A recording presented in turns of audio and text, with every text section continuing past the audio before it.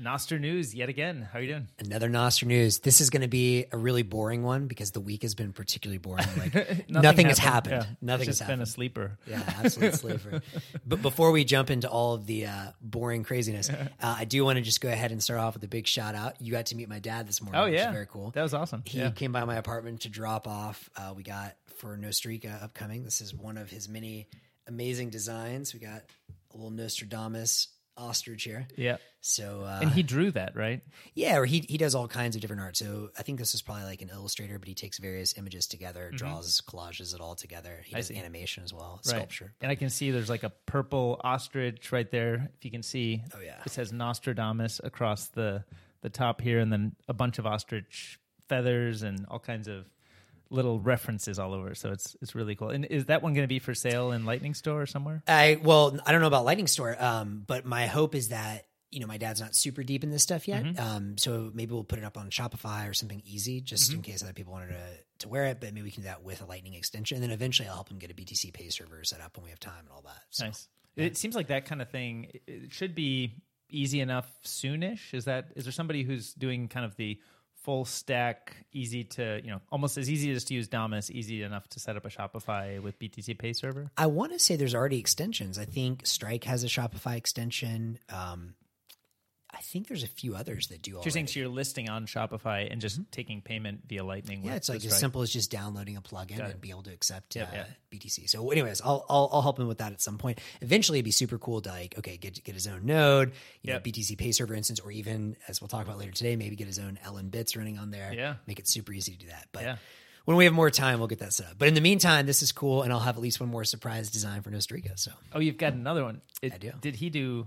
Yeah, he did second. Too. Oh wow, yeah. And it's coming on the trip. I got it in my house. All right. So, and we're actually leaving Friday, That's right. So today's Wednesday, so we're 2 days away from the main the main launch point, and then I think Saturday we're going to be in. We've got the house locked down, That's right. and we've got a video already scheduled for Saturday. Yeah, we need to get a couple of those, get the times together, but we have at least one that we're going to aim for Saturday, and then I've got a couple more that are interested. We just need to put pen to paper. But yes, and anyone listening to this, if you want to make sure you get on our slots, we got a lot of interest. Yeah, we should put a calendar together, or just DM us or whatever. Yeah, and I'm sure we can do it very informally. Just take people from the conference. But easy, yeah. It'll be exciting. Yeah, and I think I saw a note yesterday that the Nostrovia podcast guys.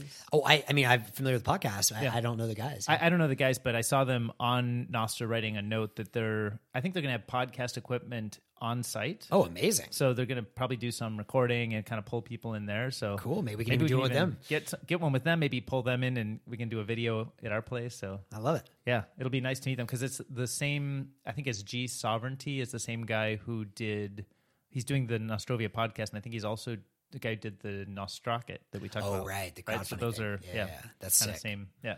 Cool. So, can't wait. So much going on. What else is going on? So for Nostrica, we're flying into San Jose, then taking a car into Uvita, where the main conference is. We're hanging out a bunch. Like the main, what's the overall feel of the conference? Like it's a little bit unconferenced. There's some stuff scheduled. I'm so bad at this stuff. I haven't even looked yet. I think I signed up to do something. I have no idea if I'm still on there. I need to look at that. We should do that today. Right. But honestly, whatever. I think it's cool that there's some stuff scheduled. But the reality is, the beauty of these things are you just get 300 Nostrages together, and it's going to be awesome. Even if it's just nonstop chit chatting with people, right? And but then there's also a virtual component. I think there's whatever. Oh, that's right. Hundreds of. I thought 700-800 people, maybe more, signed up in the virtual conference. So there must be some structure of when they pipe in, or how we sort of get the content and discussions piped out to the virtual attendees. Very cool. I knew there was going to be some kind of virtual component, but I didn't know it was that big already. Damn. Yeah, I think it's bigger than the in-person, if Let's I go. recall. Because I was as I always am, very late to sign up and register for everything. And I can relate. And then they're like, well, you could just do virtual. And I looked at it. The list was I think double the size or more. So it's a good sign. Yeah. One of the things that I saw, I think I saw a note from Jeff Gardner. Do you know who that is? I've seen his name around. I don't know him personally, but I've seen his name around a lot. And he's hosting a Nostr for non-devs workshop. Oh, cool. So I kind of want to go there. He's got a post, see what that's all about. I mean, nominally I can do some software development, but I wouldn't consider myself a Nostr dev. I'm more like a Nostr video creator. Yeah. CMO. One of many PMMs. Yes. But yeah, that's a workshop that I'm excited about. And then I think a lot of the evening activities are, go kind of visit the local dining establishments or drinking establishments and just kind of hang out. Well, I'm super stoked because I've never been to Bitcoin Jungle. And so my understanding is Uvita is Bitcoin Jungle, or at least they're like super close. So I want to go and I don't know, I guess we'll be there on Sunday. I don't know if it's Saturday or Sunday, but there's a farmer's market every week where you can buy, all kinds of stuff, all in Satoshis, all in Lightning. Mm-hmm. And the beautiful thing about that market, so I've heard, again, I haven't been there yet, but I can't wait, is that, normally you think of Bitcoiners as,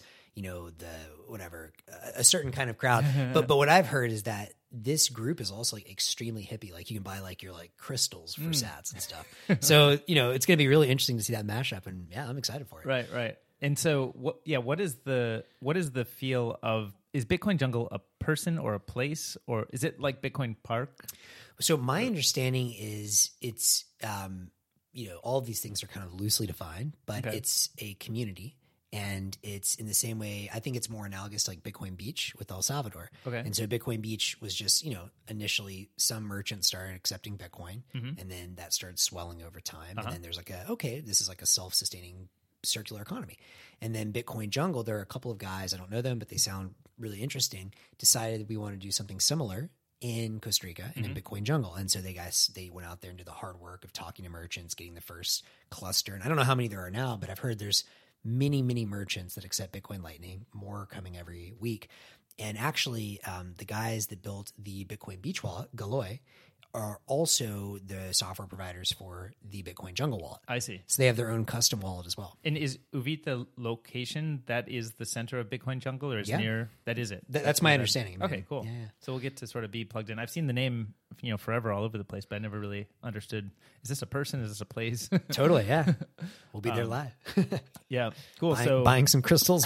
Buying some crystals. Maybe we can get some t-shirts. Hell yeah.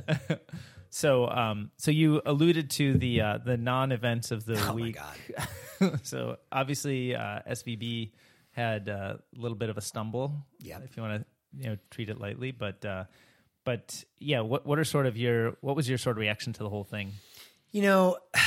It's crazy because it's you have these mixed feelings because it's kind of as Bitcoiners, it's literally the whole reason that Bitcoin was created. The first block, right? Yep. Chancellor on the brink of bailouts. Yeah. That was the headline published in the first block. And so literally Bitcoin was created because the banking system, takes in deposits, creates a lot of new money out of thin air, gambles with it, loses. And as I said in one of my rap songs back in the day, privatize the gains, socialize the losses. Right. That's the really kind of shitty thing about our system is, the upside is privatized. If you're a banker and you make, whatever risky loans, I'm not saying that's what happened this time. I know it's slightly different. That was 2008, 2009. And then the loans go bad and then, you're going to get bailed out. So it's kind of it's privatized while you're the bank, and then it's socialized when they need to get bailed out. And it's just, it's very unfair. And that's the reason Bitcoin was created. And so when you see all this stuff happening, and again, I'm not a macro expert. I listen to people like Lynn Alden. I think she's really smart. She certainly explains things very well. And you listen to all this stuff and it's just you kind of see it coming, right? It's there's too much debt in the system. That the banks are technically insolvent. That, we just did the whiplash of money printing for years, extreme money printing, and then going to, raising rates to 5% or whatever it is. And it's without being a total expert, it's well, of course, some shit's going to break. Right. Yeah. And what I was surprised about was that SVB went first, or I guess technically second if Silvergate went first. And so anyway, so it's crazy. I mean, we're obviously in San Francisco. And so, a lot of people I know were just tagged by this, and people completely outside of this community, friends, just a lot of people were yo, what the fuck? And so I think I don't really have too much great commentary on it other than it's probably a good thing that in the short term, all of the startups are able to make payroll. So I'm glad that's happening because that would have been a huge problem for a lot of people. Right. And yet, I don't know, like a lot of the lessons people seem to be learning are just, we'll have multiple accounts on multiple banks. It's like, that's a start, but like, why did this thing happen in the first place? So I hope that these events can kind of be gentle orange pilling moments, but it's kind of coming to the point fast where it's like, look, like the time for gentle orange pilling is kind of years ago, right? And so, I've got a lot more people reaching out to me and saying like, hey, what this Bitcoin thing, like maybe it's real. How do I get it, into it? And I don't know. I just hope it's not too little too late. I hope people are able to make the jump. I mean, I saw this morning, apparently Credit Suisse now looks like they may be insolvent. Like it's not like we're out of the woods yet. And I don't know. It's just a really weird time. Yeah. How have you been reacting to it all? Yeah. I mean, I would say it's, both surprising and not surprising because like, I think a lot of the reason that, we look at like Nostr or Bitcoin or these decentralized technologies is because I think a lot of people, myself included, collectively believe that, there are risks that are built up in the system that they don't become visible until some catastrophic event. Like people say, I think who is it? Somebody's famous for saying this, but kind of like the turkeys. Like, I think it was Nassim Taleb. Okay, yeah, like turkey doing fine, growing every day, and then Thanksgiving comes and he's just dead and catastrophic. Probably Taleb, the black swan event, right? So I think like that I think you can look around and see that in many places, and I think in how we publish and communicate, I think those same kinds of risks exist, and that's why when I see Nostr, it just lights me up because I'm like, okay, this is a way to remove those risks and reset in a new system, a better foundation. And I think that's kind of, I don't think the banking system that we have today is going to go away overnight. Yeah. I like the fact that there are alternatives that at least let us experiment with new ways that it could work. And I don't think everybody's just going to transition, but I think having a credible alternative means that the existing system has to figure out how to be better. Yeah. And, maybe over time it loses its importance or it fades because of the risks that are built up in it that we can't otherwise see. And I think that's true for any centralized, take it money or media or communication or, almost anything is better when you push more of the decision-making out to the edges instead of having it sort of at that center. So I would say like I think it's good that people can make payroll. Yeah. Because I think, making innovation continue to be able to work in this way. Like we don't have yet a new way. Like Nostrocket of the world are such a great, early example of the kinds of experimentation, but it's nowhere near ready to actually be the way we assemble teams and drive innovation forward. So I think the fact that deposits are protected is a good thing. I think the fact that equity holders got wiped is a good thing because that's like it's functioning as it should. Exactly. Right? It's like you got this capital at risk. You hope that it grows, and sometimes it doesn't. It goes to zero. I think that's totally fine. Wipe it out is fine. But I think having deposits secured is, I think a near-term need to continue being able to build new things. And over time, I hope that there's less dependence on that form, but it's going to take some time. I think we need better tools. Yeah, we need better tools. And as you said, I mean, I think the analogy with social media and with publishing in general is great in the sense that you don't really need something like Nostr. Although we've talked many times about how it's the ability to experiment that's so exciting, better product experiences. But, at the same time, it's like you don't need Nostr until all of a sudden you really need Nostr when your Twitter account gets shut down or whatever. So I think it's an important lesson. I mean, the only question, I tend to agree with you. If I was doing kind of probabilities, maybe 80%, you're right, that it's going to be still this gradual transition on the Bitcoin side. Yeah. On the other hand, if stuff starts spinning out of control fast, you never know, because I think one of the interesting lessons from the SVB thing is in the old days, if you wanted to get your money out, like they were like in the Great Depression, there were like lines. Yeah. Right?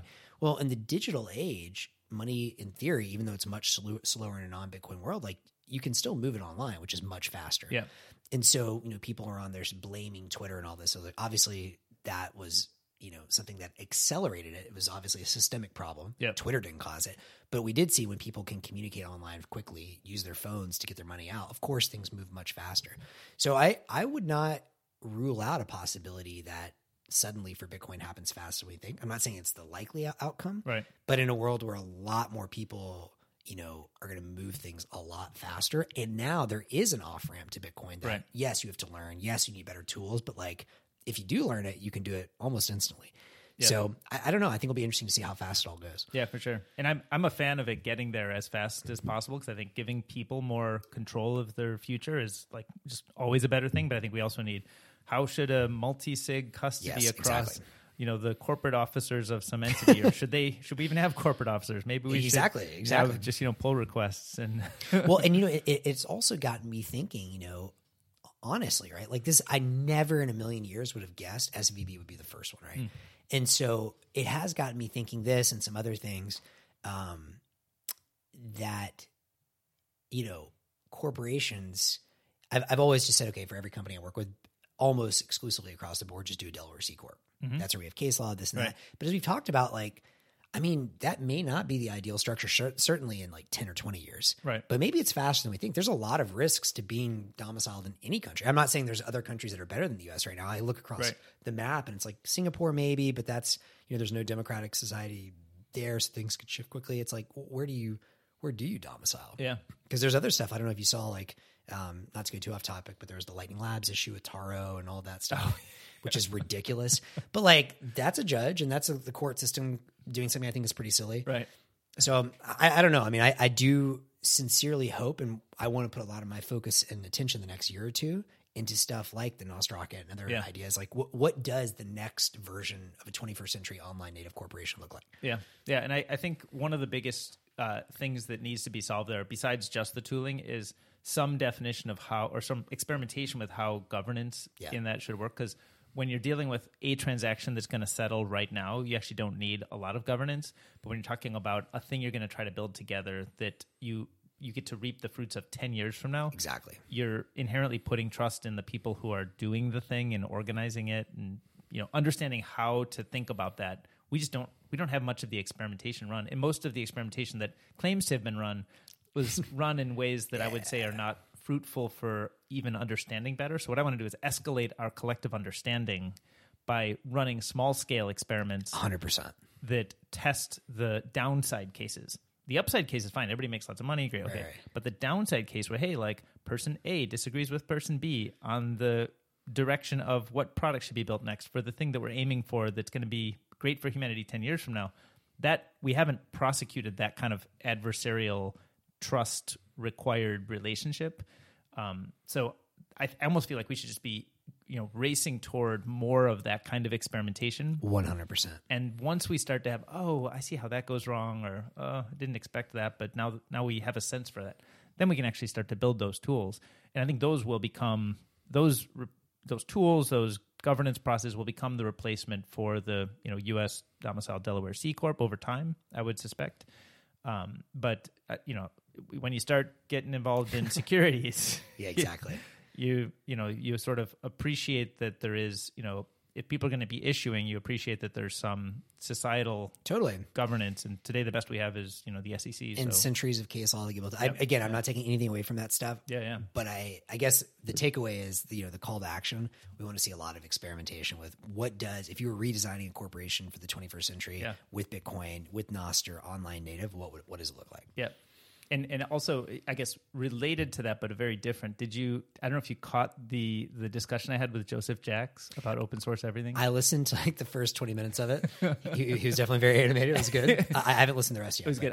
I liked that.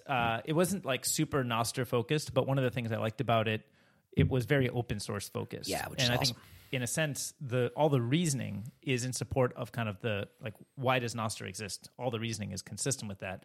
I think he's trying to do it as a venture capital firm that, it's similar to I think the questions that we talk about a lot, as kind of angel venture investors is, how do you figure out where is worth investing versus where are going to be just wealth for humanity that is not going to be part of a kind of corporate structure entity. Yeah, I agree. And I want to finish the rest of the episode. I think, his take on open sourcing everything, I generally love that. And I think it's a great idea.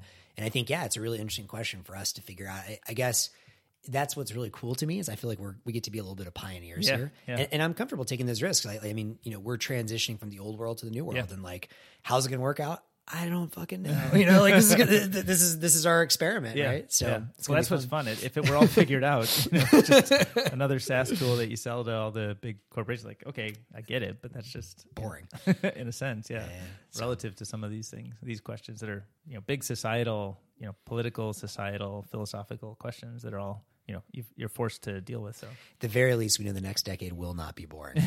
won't be boring. And speaking of stuff that's not boring, so as the old world collapses, in the meantime, did you see yesterday OpenAI put out GPT-4? I saw that. Yeah. Did you play with it yet? I haven't played with it. I read a little bit about it. What I understand from just reading about it, and I see people make demos and stuff and show things that you can do. My understanding is that it can perform in like the top 10% on like the LSAT or GMAT or some of the standardized tests, which I think GPT-3 or 3.5 was in the bottom 10%. Oh, I didn't realize it was that low. Wow. I think it was like, abysmally low. And I think because there's more rooting in fact and fact-based knowledge is more kind of rootable, or kind of you can root the concept of what is being generated with some other factual information source that makes it guides it in like a more like less hallucination, more facts. Yeah. So I think I think that is a pretty big, interesting breakthrough. I don't know how to test it myself. I'd like to play with it at some point, but I don't know how to. I don't have a GMAT lying around or LSAT test. You're not prepping for the LSAT, DK? But yeah, I think it'll be fun to play. I also seem to have heard. Did I read right, or that you can write Pong? The video game Pong. Oh yeah, you can write Pong in like a minute or two. I mean, I didn't try it myself. I think I saw there's like a thread about this where someone basically got the code for Pong and then maybe put it in Replit or something, and like within 10 minutes or something had the original game of Pong. And so, I mean, it's cool, right? Because if you zoom out, right, like the Pong comes in the 70s, I think. I think so. Yeah, so like we've gone in 50 years from like, oh my God, here's this groundbreaking thing to an AI building that for you very quickly. Yeah. That's pretty cool. I think for me, what's interesting with GPT-4, I played with it a little bit last night. I was asking it some questions. It was better than GPT-3, but I didn't see a huge advancement in sort of just answering my basic questions. But there's two things that stuck out to me, one good and one very concerning. The good thing is images. So I didn't do this myself. It's multimodal now, right? Multimodal. So I couldn't figure out how to upload an image. I didn't play with it that long. But I did see people that would say, hey, here's this image. Like, describe to me what's going on in there, make an analogy or write a poem about it. And like, it can do it. Yep. So that's pretty cool. Yep. So GPT-3 was just text. Now you have image. I don't know if it's, I guess, video as well, maybe audio. Anyway, so that's cool. Now, what I'm more concerned about is it does seem like, and even Sam Altman's tweet, he was like, this is the best and most aligned AI we've ever had. Mm-hmm. And then you're like, well, what does most aligned actually mean, right? And so, I asked some questions, not even that probing, but like, questions about the future of San Francisco and just kind of like, questions that are not super obvious.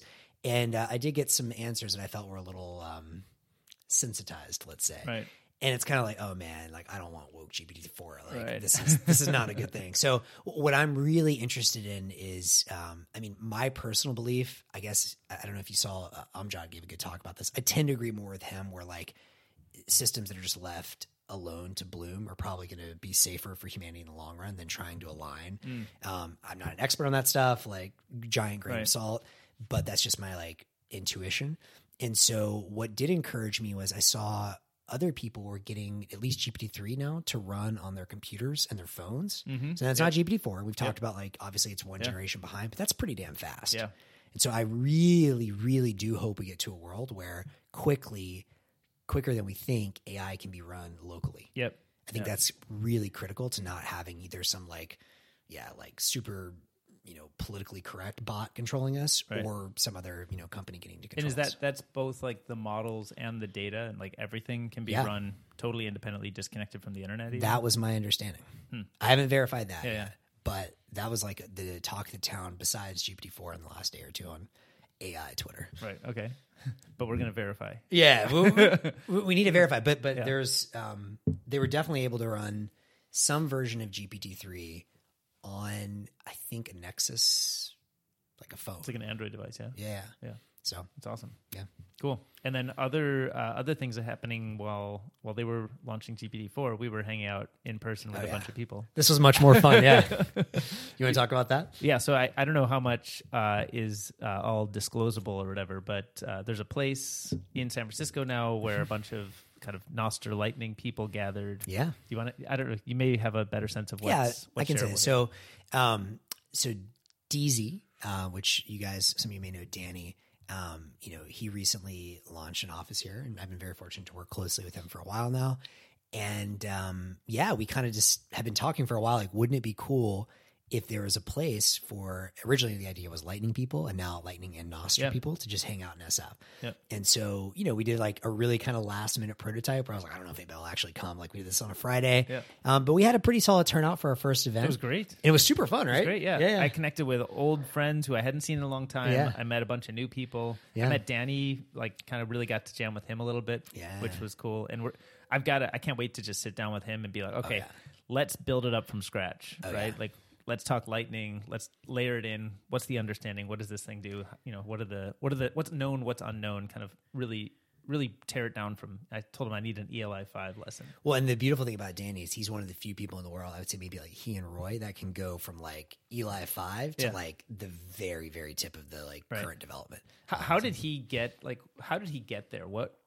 Is he just been like involved in the development of this from the very beginning, like the very first, I don't know, like proposals of what Lightning should be, or how did he kind of get so? Well, not to like, brag on Danny too much or whatever. Obviously, I'm a big fan. I think he was amazing. Obviously, he's an exceptional. I just met him, so I have no horse in the race. But yeah. He's like an exceptional engineer among exceptional engineers, and so that's the first thing. But he's been working in this space for a long time. He was at BitGo, and then he was at Cash App and did a lot of the Lightning infrastructure there. And then meanwhile, he had his own sort of bootstrap personal node, DZ, which according to the Lightning Labs terminal rank is the number 2 node on the whole network right now. So he's been in there for I want to say DZ's a year and a half, 2 years old now, something like that. So he's been playing with and experimenting with a lot of things. And now obviously they're doing a lot with the ordinals, which I know is a bit of a controversial subject now. But even just like putting that aside, his pure Lightning knowledge is quite impressive. Yeah, no, I mean, I like the fact that they're just like out there doing stuff. Yeah. Like the ordinals. We were talking a lot about the inscription stuff they're doing, and they were talking, they're going to use an existing wallet but build their own marketplace. Oh yeah, for these, right? So if you haven't played with this yet, so they, in addition to their main node product, they have both APIs, which I don't know if they're public yet, but they probably will be soon, for inscribing images on ordinals. Then they also have a new wallet called Nosoft. I believe it's Nosoft or NOSFT, I think. Eventually they change the name so it's easier to pronounce, but .xyz. And so that is a place, it's a web wallet that integrates with Alby. And so you basically upload your keys into Alby, your Lightning keys and your Nostr keys. And when you buy an ordinal, or when you like inscribe, it's a really cool workflow. Like you pay in Lightning an invoice, they do the inscription, and then they send the ordinal or the inscribed ordinal to your Nosoft wallet, which the keys for that, they send it to your NPub, your Nostr pub, and that's stored in your Alby. Right. So it's a really cool workflow. In your Nostr pub, they use as a Bitcoin address to hold the ordinal, which has to be a Bitcoin address, right? Yeah. Which, like, I'm still trying to get my head around exactly how all of that. Yeah, to be clear, like I've only like kind of scratched the surface. This is all like cutting edge. This is like, cutting edge in the last like week or two. This is like we're eating pizza, drinking beer, and hearing about the latest out of Danny's head. So, but it's super cool, and we don't have this on the list, but we've talked about it before. I forgot what was the name of that marketplace. Is it Nord Wallet or something? One of the marketplaces, like a listing. Yeah, it's a Nostr listing site for Bitcoin ordinals or for inscriptions. Ooh, that's not Mostro, right? Mostro is the peer-to-peer local Bitcoins. Yeah. I don't know. Well, anyways, I'll remember, but it's like Nord or something like that. And so that's just one example. But the point is his wallet, Nosoft, can integrate with that or any of these Nostr-compatible marketplaces. And so that's super cool because, again, and then it's interesting because you start thinking these marketplaces are like, probably the margins on all marketplaces will go to zero pretty quickly. Yeah. Because if they're all interoperable, right? But I don't know. It's exciting. For sure. So yeah, and if there's other SF people or Bay Area people that listen to this podcast, you're in a Nostr, hit us up, and we can extend some more invites to the next one. Yeah. So like, where's best? Like on Nostr in DMs, or do you have like a note that you've written about it? Or? No, I mean it's still pretty like informal right now, but just DM me on Nostr, and we can take it from there. Cool.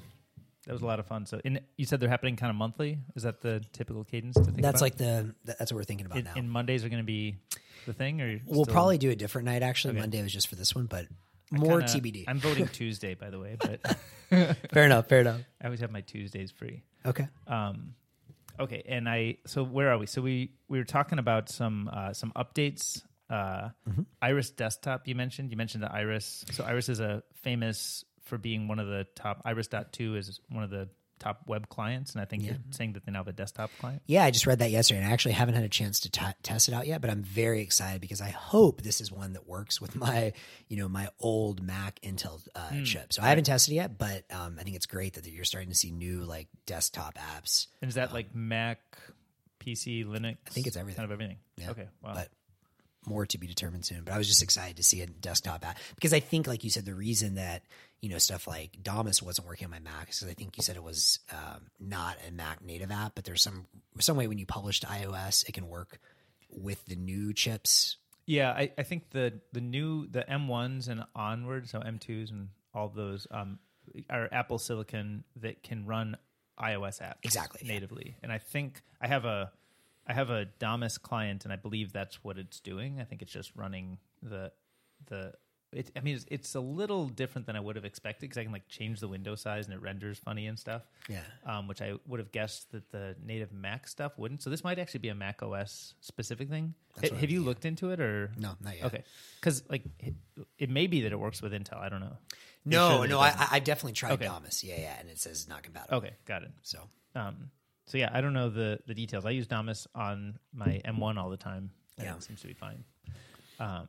Cool. And then other clients. So we saw Vitor Pamplona, who's the creator of Amethyst, has a new Amethyst 0.25.1 release. And that's the Android client? That's the Android client. Okay. Yeah. So it's kind of like the Damus is probably the most used, talked about client in the iOS ecosystem. And I think there's plenty of others kind of coming along.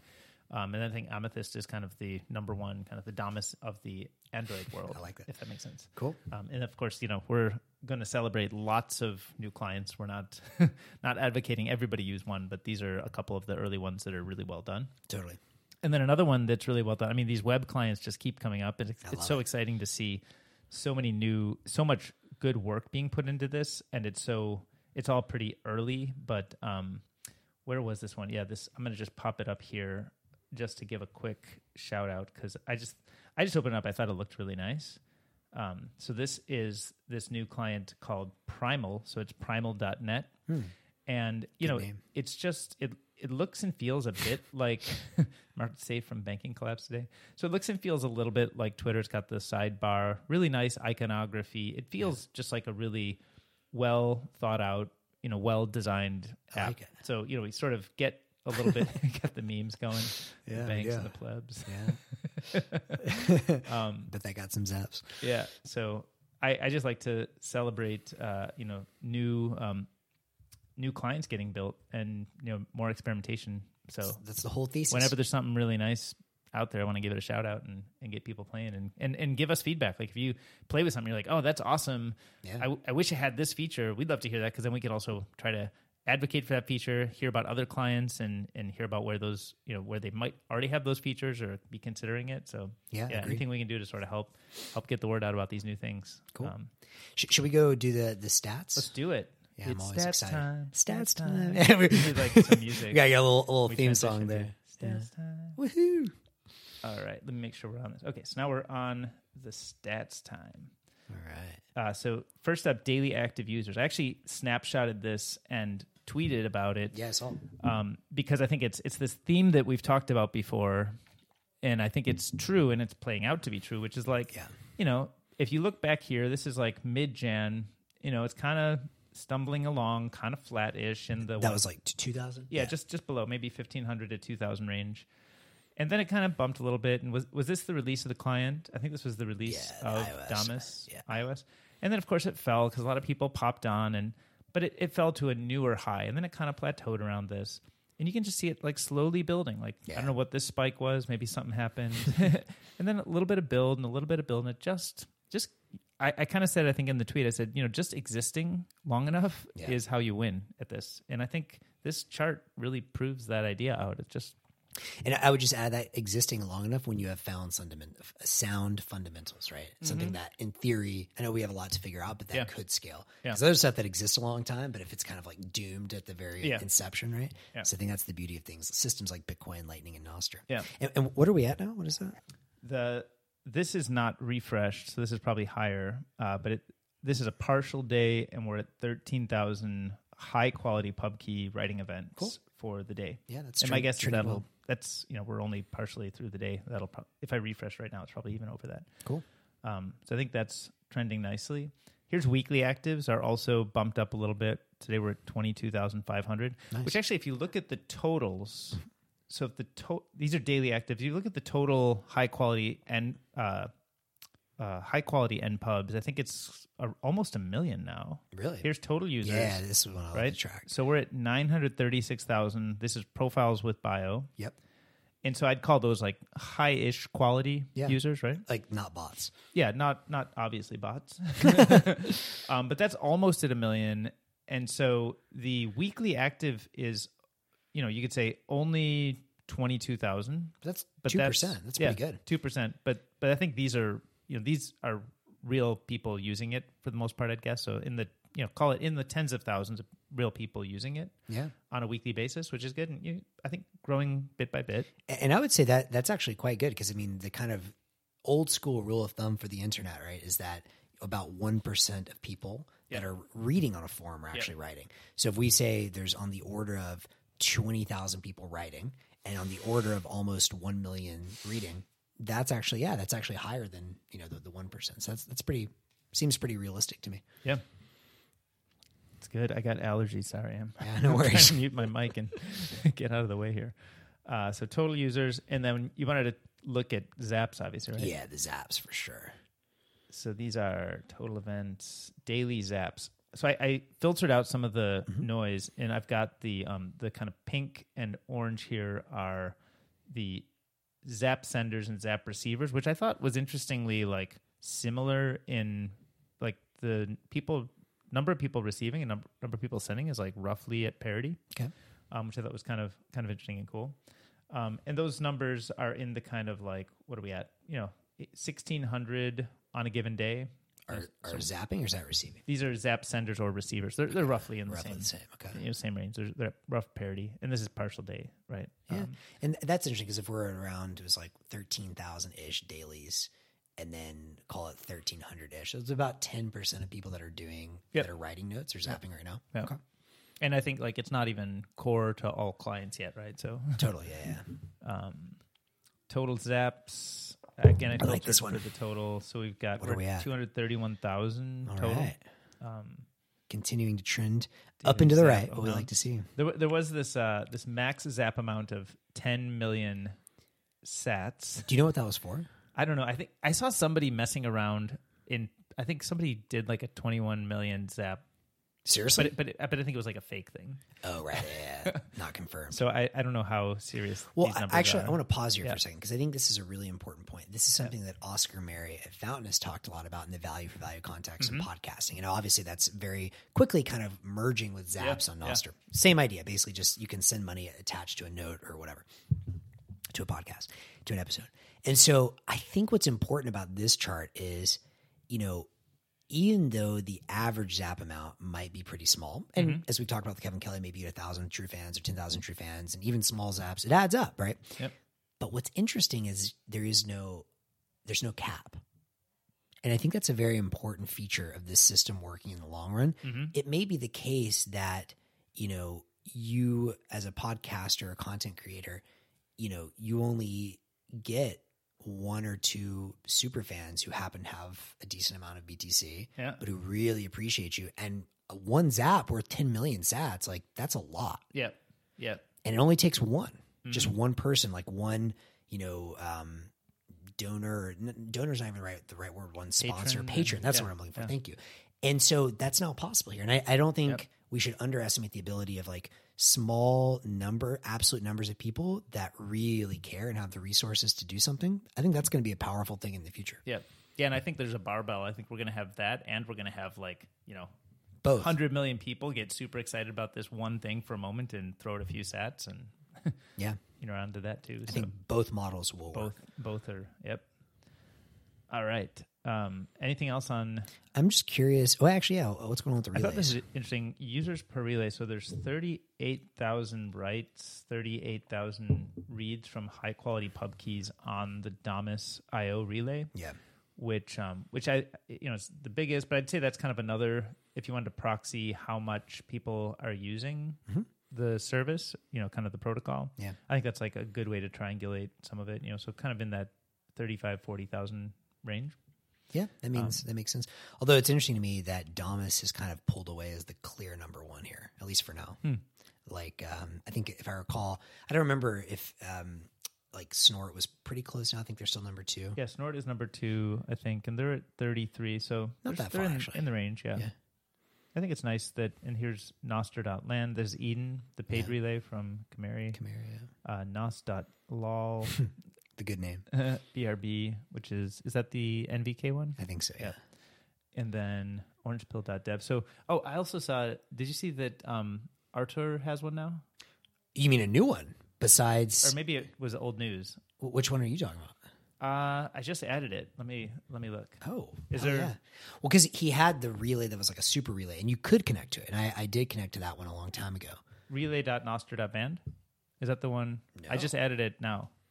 Cool. Like meaning this morning. I don't even know. I didn't see an announcement. He didn't mention it to me, but I just noticed it. I don't know. Maybe it was in a note somewhere, but I just noticed and I was like, oh, cool. Let me check out your relays. Nice. No, actually, no. I think I did have this one already.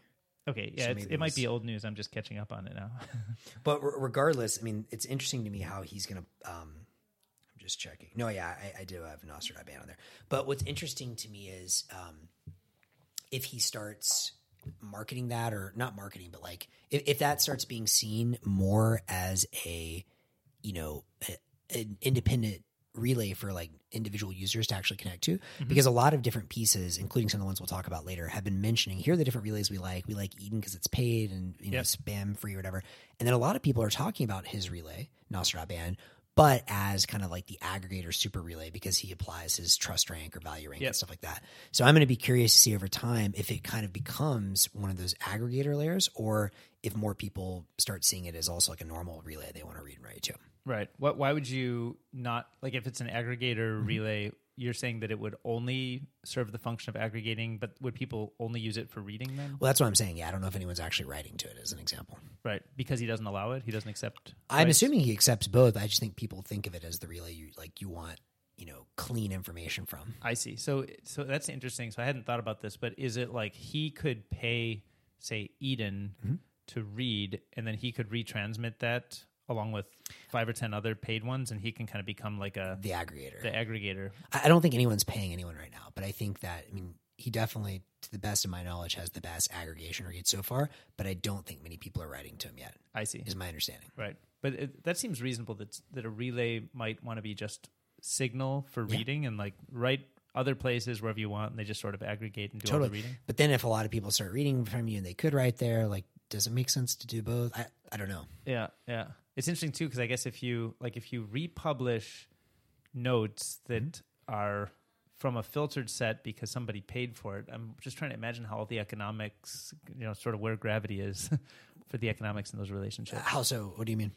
Well, let's say that you run a relay that is a paid-only relay, and the main reason that you would only accept those notes from paid is because you want the reading of that to be high quality. Yeah. Well, if you're reading and you're aggregating across all those readers, do you end up sort of like, do you offer your reading aggregation as paid, and then are you really skipping the reader paying relationship that may emerge around writing paid? These are fascinating questions, and I think no one really knows, right? Like in the future, this is something we've talked about. Will more relays rate limit you and force you to pay to read more? Right. That's possible. Right. I think it's hard to say where all this goes. Right. And actually, while we're on the topic, I wonder if this is actually a good time. I think we had it noted a little bit later on. We wanted to talk about, but what was the one? There's a relay. Is it? Oh, Collider. Collider. Right? Yeah, Collider just published a new relay. So this is like very relevant. So might as well just skip ahead, right? Let's do it. So Collider has this new relay, and I assume this is Collider building their own relay software and operating, or is this just using some other software? I'm actually not sure. I mean, yeah, I don't know. Okay, but their relay, actually, let me pop it up on screen here. Okay, I think they have their own client software. Right. So I think, I think of Collider as a wallet is what I feel like I've heard. Well, it's interesting because I've actually known of Collider for a long time. When I used to think of Collider like 2 years ago, it was like kind of like derivatives trading almost, right? Like betting on the price of Bitcoin and stuff.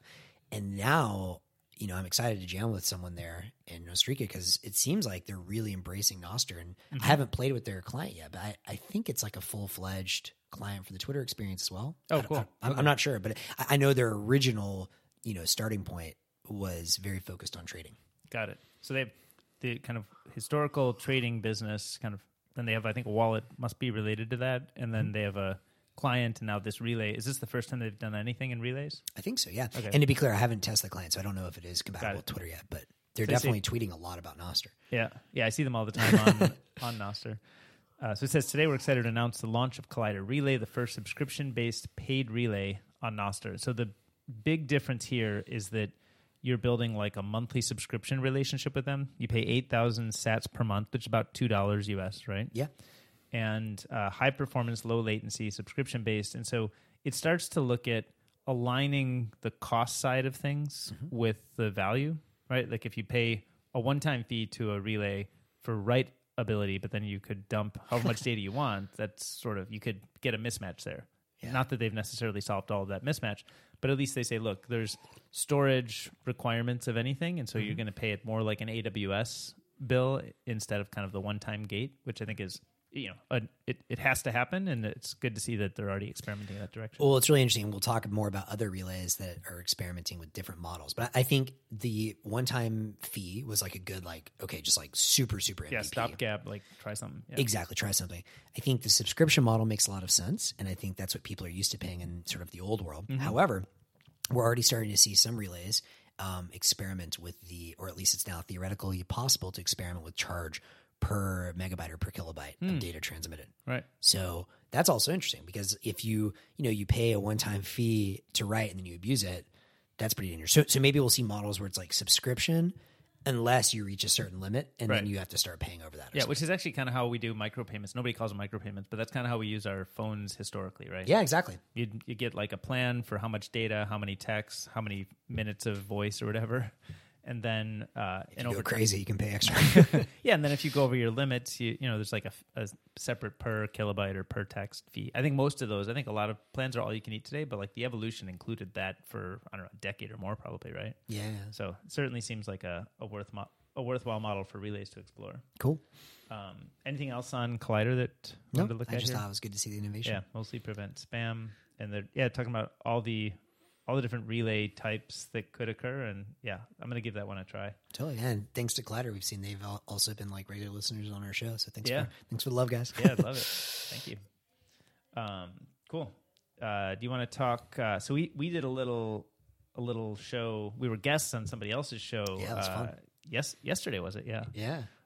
So you want to talk a little bit about the Bolt.fun design? Totally. hackathon? Yeah. I mean, so first of all, huge shout out to Johns. Johns has been kind of doing this tireless and thankless work for a long time. He was, for years now, it seems like, organizing Bolt.fun, which does a number of many things, but one of their kind of most well-known things is they organize hackathons. And their first major Lightning hackathon was last year. And they got a bunch of cool Lightning projects. There's, dozens of projects that got submitted, and some were pretty good. And so now they are early adopters of Nostr. In fact, they were one of the first on their website to integrate Nostr comments in a Discuss style format, which is really cool. Yep. And I think the word is not enough people know about them for how good they are yet. So that's something I think they deserve a lot of praise, and hopefully more people start using Nostr on their site. Anyways, so now they're running in combination with a new community, the Nostr design community, and Wolf, the accelerator in New York, I think is their main sponsor. They collaborated to throw a Nostr hackathon Well, it's like a Nostr engineering and design hackathon. And one thing that I love about John's and this whole community is, I don't know if he wants me to say this, but I think it's probably fine. He came out of Ethereum first, before he became completely orange pill, blah, blah. And that's good because the Ethereum community has always had historically much better UI UX people, just like objectively. And so, what I've loved so much is he is a developer, but he's also a designer. So there's always been this big focus on build beautiful apps that are delightful. And so they have 2 tracks. There's an engineering track, like actually build MVPs of apps, but then there's a design only track. And so there's the Bitcoin design community, which Spiral and a bunch of people were really heavily involved with. And now there's a Nostr design community. So I just think it's awesome to see so many designers that are participating in the hackathon. And anyway, so we were on the show with him yesterday as the hackathon kicked off. And I think there's already like 3 dozen projects. Yeah. It's pretty good. Yeah. Let's see. We'll pull up the project. So Nostr Hack and Design. This is the 10th through the 24th, so it's kind of just kicked off, I guess, 5 days ago. Yeah. We were, I guess, maybe part of the opening ceremonies. Or something. And there's 37 projects here. That's awesome. I'm just reading some of this out loud in case people are just listening to the audio. But 37 projects. So ShockNet is a wallet. Connect your Lightning wallet, Lightning node to wallets and the web with Lightning Pub's Nostr Lightning actions. Mostro is the one I mentioned, the P2P platform, kind of local Bitcoin. And just, some of these, like I think Shock Wallet, ShockNet, and then Geyser, which we'll scroll down to in a minute. Yeah. These were existing companies or projects that are now adding Nostr integration, which is cool. Yep. By the way, I don't know if you want to scroll back up to Nostr for just a second. I don't know him. Grunch, I believe is his name. Okay. The developer. If you happen to be listening or you know him, you're listening and you're going to be in Nostr, I would love to talk to this guy. Yeah, I think that peer-to-peer Bitcoin trade, like local Bitcoins over Nostr, is becoming like an increasingly important thing in this world. Yep. So this is like a very important project. In the importance, is it driven by some of the recent macro events? Absolutely. Is that kind of what? Absolutely. A lot of exchanges you may not trust, certainly to hold your stuff there, but even who knows? Like you're seeing, we didn't talk about this at the top, but there's Nick Carter's put out some interesting pieces talking about, are crypto banks being targeted? And if so, maybe these exchanges are going to have trouble getting relationships to get your money on and off there. And so I think it's really important. I'm not saying it's going to happen fast, but it's, to your point, it's important that we have options for all the scenarios for people to be able to trade Bitcoin for fiat. Right. Cool. So if anybody knows the Mostro folks, let us know. Yeah, it'd be cool. Love to meet them. What else here? So Geyser, what are they doing? Are they building something now, or where's their head? Yeah, I haven't spoken with them in the last week, but I know they're very excited about the allergies strike back. I know they're very excited about Nostr in general. I think they're just experimenting right now. So I don't know what that means. I know they talked about every campaign having its own pub key, but that was like a week and a half ago. So things move fast. Yeah. So my hope is within a week or two, who knows, maybe they're just all in on Nostr, and that's very possible. I wanted to see, I think it was your idea to fund the trip for some of the developers who couldn't, could we crowdfund a trip to Nostrica? Did anything ever come of that, or did anybody push that agenda forward? So it was not my original idea. Someone else had proposed it. I thought it was a great idea. And, sadly, I think a bunch of stuff happened on their plate, and then so that it didn't happen for this. But I think it's a great thing in the future for some of these other hackathons is, for deserving designer and developers that don't have the resources to figure out a way to crowdfund transportation, lodging for them is great. Yeah, I'd love to see that. So write a note and make it happen. Yeah. Microfinance protocol. So we looked at Grower, I think, on the show yesterday. Blogstack, I'm excited about. Blogstack.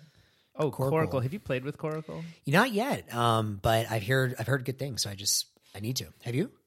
I was just poking around with it this morning because they're the destination.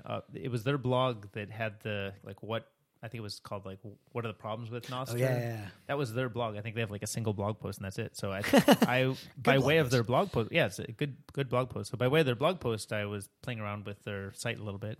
I probably can't fully represent it, but I don't know enough about what its intents are, but it's another client that I think it's a web client. Did it have any major differentiating features from a Iris or a Snort? Well, the main claim, which actually you can see here, is that it's supporting relays as a first class concept. Okay. But I don't know what I don't know how relays are otherwise not supported as a first class concept. If I recall, and I don't know if it was these guys, but now that would make sense. There was one client that was showing every note. It would like show natively in the note the relays it was posted to. I see. So it was probably these guys. I see. So it helps you, like if I see a note, like if there were like a republish of a note that was pulled from a relay that I'm not connected to, it would at least tell me where to get that. And presumably my client software could use that. Yeah, where it might say like this was like published, and you could like click, and these are the 12 relays those were published to. I see. And is that to help me discover new relays I might want to connect to? Presumably. Is that kind of the point? Yeah. Yeah, I think like how to know which relays I might want to connect to seems like a big open question that seems to pop up again and again. Yeah, it's a good question to explore. Nostros is an Android client, including posting notes with text and images. I think that's actually kind of important. I know it has centralizing forces to it, but I think making a good UX that's easy to post pictures can really help. Nostr stack, and there's another one on there as well, NDK or something like Nostr development kit. Like I'm excited to see more dev tools pop up. Oh, yeah. Like in general, just like how do you make it super easy for people to prototype apps? What is NDK? Is it a I think it's actual thing? I think it's completely not inspired by BDK and LDK. But no, it's what's his name actually? Who I'm super excited to meet, Pablo Valles or whatever. I've seen his name. Yeah, man, that dude's been publishing a lot of great stuff recently. I've been just super impressed. His website, the dude's prolific, and so this is. I'm assuming he is. In fact, I know this. I read on his page he was experimenting with BDK, learning Rust for that. Maybe LDK from Spiral, but I think he just wants to basically make it super easy for any developer just to have all of the libraries they need to start building Nostr apps from scratch. So as an investor too, I love seeing these dev tools that make setting up your environment a lot easier to experiment. Right. I think it was on a Nostr note. Moneyball was sharing with me that I think NVK and Jack were trolling Steve about picking it up. Seriously? About doing some sort of NDK. Yeah. Well, I think it was mostly a troll. Better move fast, Steven. And then the other one, of course, I need to solicit this Cool Lighter. I am still obsessed with this idea. I still feel like this needs to happen, which is I want to be able to read a blog post. So maybe like a long form blog post written probably on a Nostr kind of focused blog presentation client. And then I want to be able to highlight some of the text, and I want to be able to read the other highlights that other people made on that. Yeah. I think that is a game changer for how we use the internet. I worked on the problem myself for many years, long back, and never was able to solve it. But I didn't work on it in a Nostr ecosystem, and I think in a Nostr ecosystem, it's 10 times, 100 times more obvious how this could work, how it should work, why it will work this time. Yeah. And so I'm super passionate about this. I haven't tried the Cool Lighter project yet, but I need to play with that. And yeah, I'd love to both hear from the Cool Lighter team as well as, just see who else is working on this. What are the different approaches? Is there anything that I can play with early that might help see how it should look? If you're the Cool Lighter team, this dude's thinking about this for years. So probably someone you should definitely talk with. Scroll up though. I want to show there was that one. And let me pop back to screen share here. Oh yeah, that Japanese one. That was super. no. I wanted to at least mention it. Yeah. Ono Sendai, right? I don't know what the hell this thing is, and I even spent a long time reading it all last night. I still don't quite know what it is, but it's great aesthetic taste. And my understanding is, just a couple ideas stuck out from reading their stuff. Yeah. They called Nostr, quote, the real metaverse. Right. And I like that. Yeah. As opposed to like Meta's controlled thing. Right. And somehow, I don't know, again, I need to do a much deeper dive here, but somehow like every pixel in this metaverse is a node or something. I don't know how they did it, but there's some like mapping of a 3-dimensional space to Nostr. I don't get it beyond that, but I'm intrigued. I don't know what it is, but it looks cool. I've actually played with it. Really? Yeah. I didn't realize it was live. A few weeks ago, I was playing with something. I don't know if it was the main thing, but I played with something where you could like navigate around this 3D space, and there were a bunch of these little. You can see this screenshot is. Oh, there's actually a video or something. That's cool. But you can see the little notes. You just almost like imagine a XYZ coordinate system, and now there's these notes just floating around, and you can kind of zoom in and teleport to them, and then you can tap on them, and you can read the note. Okay, yeah, so this is going to show us. Oh, cool. That's a little cube within the within the space, and you tap on it, and then you get there it is. and you get a kind of rendering of that note. And the video resets. Are we going to get to see the actual rendering? It's an infinite loop. Yeah, it might be. And so is every pixel... There's what it looks like. Oh. So once you tap on a cube, then you get the note associated with that. Is every pixel associated with a note? Well, no. So you're in a 3D space, okay, and most of space is space. It's empty. Okay. But then a few of these cubes are just floating in space at XYZ coordinates. Got and so you can navigate to any one of those. How do they map the XYZ coordinates? I'm not sure. To Nostr. It may be made up. It may have to do with like the time, date, something like maybe all the the first digit of the date is the x-axis and the timestamp is the y-axis. Yeah. I don't know what the mapping scheme is to 3D space, but I think it's like interesting in that it's playing with the concept of 3D. I mean, I think metaverse being only a 3D experience is kind of like a assumption that I would not necessarily fully endorse. I think the internet itself is a great metaverse. Yeah. And, they're low fidelity 2D experiences, which I think, it's about where we gather, how we connect, who we connect with, the people, the information, the content, how we choose to express ourselves within that. Those are like fundamental internet things. Yeah. And then do we do it in a 2D space? Do we do it with a feed system? Do we do it with a game that we're playing that's all networked? Do we do it with a 3D space? Like those are all, I think, different lenses on what's ultimately like the metaverse, which is the internet. So the idea that we're just going to like all strap into goggles and then like play this game with each other, I think is not very realistic. I think there are great use cases where that will be realistic, but I think the metaverse is just the internet. Yeah, I like and that. Let's just keep moving the internet forward. And one of the big ways to move the internet forward is like change the way publishing works and enable a lot more experimentation. So in a sense, like maybe Nostr really is the metaverse. Well, and exactly, and this is something we've talked about before, but if Nostr is the new web, right, or the new internet, and the metaverse is just the internet, then that makes a lot of sense to me. What I like about these kind of projects in general, I mean, it seems pretty far out there, but I like far out, and I like that, it's, so far it's just been Twitter, and that's cool, but I like that people are starting to push forward, be like, wait, what would it look like if we had our own digital worlds? I also liked in their little note, I mean, these guys are very philosophically motivated, where they're like, the Zuckerberg's metaverse is a place that's meant to mine you of your energy and show you ads, and it's going to be some kind of hellhole. Whereas the internet, at its best, is a kind of commons, and it's free and it's open. And hopefully, the metaverse, whatever that ends up being, is one where you can have real economies where people can create new energy and create new wealth and not be mined of it. So right. And speaking of Facebook Meta, as you mentioned, did I read right that? Are they talking about doing a decentralized media tool? I don't know. What does that mean? I heard something about that. I didn't research. I mean, decentralized and meta is about the most like, I don't know, opposite. I just assume that's like BS, but I don't know. Yeah, I assume, I just think it's hard to fit the principles of this into a business model like that. So it feels like a little bit, square peg, round hole. I'm extremely dubious. But I just want to at least hear like, what is their approach? What is their philosophy behind it? Although, to Meta's credit, if I recall, one of these open source models, which was not GPT-3, but like kind of equivalent to GPT-3 or something like that, was a Meta model that they open sourced. So that's cool. Right. So moving in on AI, I don't think we have much from I think they could do something interesting in AI. I don't think they're likely to do something interesting in decentralized, but totally. Open to hearing it. Oh boy. Okay. So this is exciting. Okay. So even before we jump to this, so I just want to give you a little bit of context set it up here. First. Yeah. So Ellen Bits, which is one of the most exciting projects out there. And I've had the great opportunity to work with Ben now for a little over a year.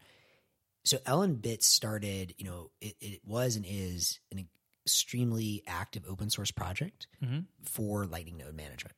And so you can think of it as something like WordPress for your Lightning Node. And so on top of a Lightning node that you run, you can offer all kinds of different account management and extensions. And so that's really cool because, first of all, you need basic account management for like any kind of business that you run. And then, the extensions, like in the early days, they were the first to have like a Spotify jukebox extension, like cool stuff. And then, but also like very basic stuff like, okay, I need a point of sale extension, or I need a QuickBooks type accounting extension, like all this stuff that's on there. And because it's all open source, anyone can throw it in there. And I think it was like a simple Python server, so a lot of people could program it. Just caught on like wildfire. And now what's really exciting to me is if you go to the origins of LN Bits, it started like the two main sort of progenitors of that project were Ben Ark, who's now the leader, and Fiat Jaff. And, you guys may have heard of Fiat Jaff for such things as creating the Nostr protocol. And so in the early days, we'll talk more about the specifics of the new one, but they were talking about how do you create censorship resistant markets. And I think Ben had this idea for something he called Diagon Alley. And Diagon Alley was taken from the Harry Potter reference, but the idea basically anyone could publish. What's the Harry Potter reference? I don't really remember. It was like some like marketplace that they sold basically everything, I think. Yeah. So it's basically the marketplace idea is being kind of reused. Exactly. Yeah. But what's interesting is so before Nostr, he published this idea of what happens if you want, like, is it possible that you can create a marketplace where you can post it to multiple different relays, what you're selling, and as long as you sign it with your private key, people will know it's you, and if one of them gets taken down, it's fine. So like a very resilient marketplace. And by the way, and I guess you can't pull that up if you want now. Like before we get to the new extensions, this was the original Diagon Alley project, which I think was like 2 years ago, right? And can we just talk through this diagram? Yeah, so sure. I'm a customer. Am I only interfacing with indexers and not with stalls? So yes, that's my understanding. Although I suppose you could run, a stall, you could run your own indexer as well. But the idea, my understanding was, you have an LN Bits node. Sorry, you have a node. You have LN Bits running on top of that node. The idea was you even see here it says decentralized market stall protocol. So this is pre-Nostr, right? And so my understanding was that you could basically say, yo, here's like kind of like Shopify, here's an item I want to sell. Here's the cost in sats, which would go directly to my node. And then you would publish that to various indexers, i.e. relays. Right, yeah. And then those indexers are what customers would go to, and they would go to the different indexers and say, hey, I know this is Ben's pub key or whatever. Show me everything he's selling. But they could go to multiple different indexers. Okay. Sounds a lot like Nostr, right? Yeah. And so then they were working on this kind of together, and then Fiat Jaff created Nostr protocol kind of as an extension. This is my understanding. Right. So anyway, so that's kind of the backstory on that. They've done some Nostr stuff since, but have been very heads down on Lightning. And then today, just this morning, hot off the press, Ben Ark was with Johns for part of the Nostr hackathon and some of his team. I think Tao and a couple other people were there. And they announced 3 new extensions. So the first one, which actually was the last one, but probably the most exciting, is they took Diagon Alley, they rebuilt it on Nostr, and now it's called Nostr Market. And so the indexers are now relays? That's right. Properly. Okay, awesome. Yes, they basically just took the original concept, customized it for Nostr. Yep. And so now, I mean, I think this is a really big deal, like huge deal that people have not grasped. I mean, obviously it's just like a couple hours old, but like a paradigm changing deal. Like anyone can just, sell anything. And as long as you're subscribed to the relays and there's at least one relay left up to publish it, like, it's there. So, so what is that? I'm trying to, because it's a few hours old and I'm kind of hearing about all of this for the first time. I'm trying to think, what are the first use cases going to be, like NFTs, or is it going to be dark web stuff, or like? So giant caveat, I don't know. Yeah. And they put on there, sell stuff that's legal in your jurisdiction and stuff. And buy stuff that's legal in your jurisdiction. Yeah. But yeah, so it could be for anything, right? So I think I would expect digital products probably make the most sense for all the reasons we've talked about. Yeah. So whether that's just you're selling a JPEG, not even as an NFT, but just a JPEG. I mean, you could try that. Yeah. I think they were just selling a picture on there of an apple for like 5 sats just to like show how it works. You could sell ordinals, but then you could also do physical products. And so that's tougher and that requires shipping and blah, blah, blah. But like, in principle, I think it's just like pretty extensible. You can do whatever you want. Is there any tool right now that enables you to sell a digital product like to a particular address, let's say? Like, could I, like, let's say I wanted to make a segment of the podcast that was only for, somebody who wanted to pay Lightning. Yeah. And so I create like, Max showing off the shirt as like the premium segment. Oh yeah. That's going to get the subscribers. And then I push out a note that says, here, buy this thing. Yep. And do I have it like signed in a way, or it only can be decrypted by people who I've like authorized? by signing it with their public key if they've paid me, or? That's a great question. I don't think anyone's built that yet, but it sounds like a great idea. Because if this digital thing is early for a marketplace, if I'm selling things digitally, like, maybe in the kind of non kind of decentralized world, maybe I'd use like a Gumroad or something, right? It's like a tool that's built for that.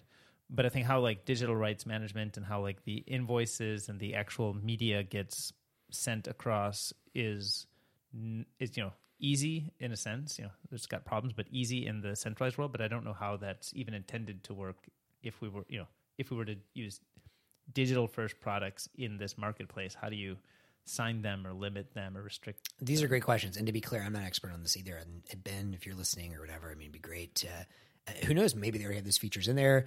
It's open source, so anyone can go in there and potentially do a pull request and add some of these features. But I do think eventually we'll see some like very hyper specialized, beautiful UI, UX products like Gumroad that are just like for anyone that doesn't want to have to deal with any of the tech, do any open source software, just like click and we'll do it all for you. Right.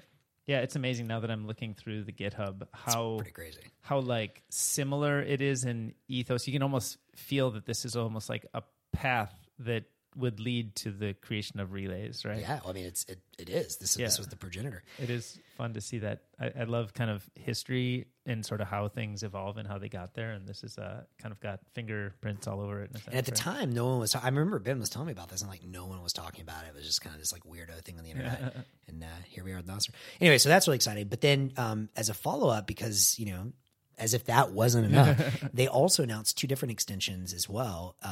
One is Nostr Relay and the other is Nostr Client. And so this is a big deal because now from your LN Bits instance, you can, and this is kind of similar to Umbrel, I guess, which in a way is, I guess now that I'm saying this, LN Bits is becoming much more than LN Bits, but almost like your own, personal server extension.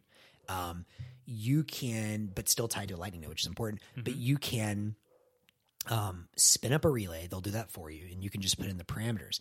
And I haven't played with it yet, but like just from his demo, this is pretty cool. Some of the parameters on there are things like you can charge per megabyte of data for read-write. I don't know if it's both, but for at least probably. So this is relay software that like a third-party relay operator could use. That's right. Use that kind of pay per byte right now, live today. Wow! With all free and open source. So software. are they running one as a demo? Are they like the first? I don't even know. Literally operator, right before we came over here, I watched the talk. I would assume Yeah. so, but like that's live.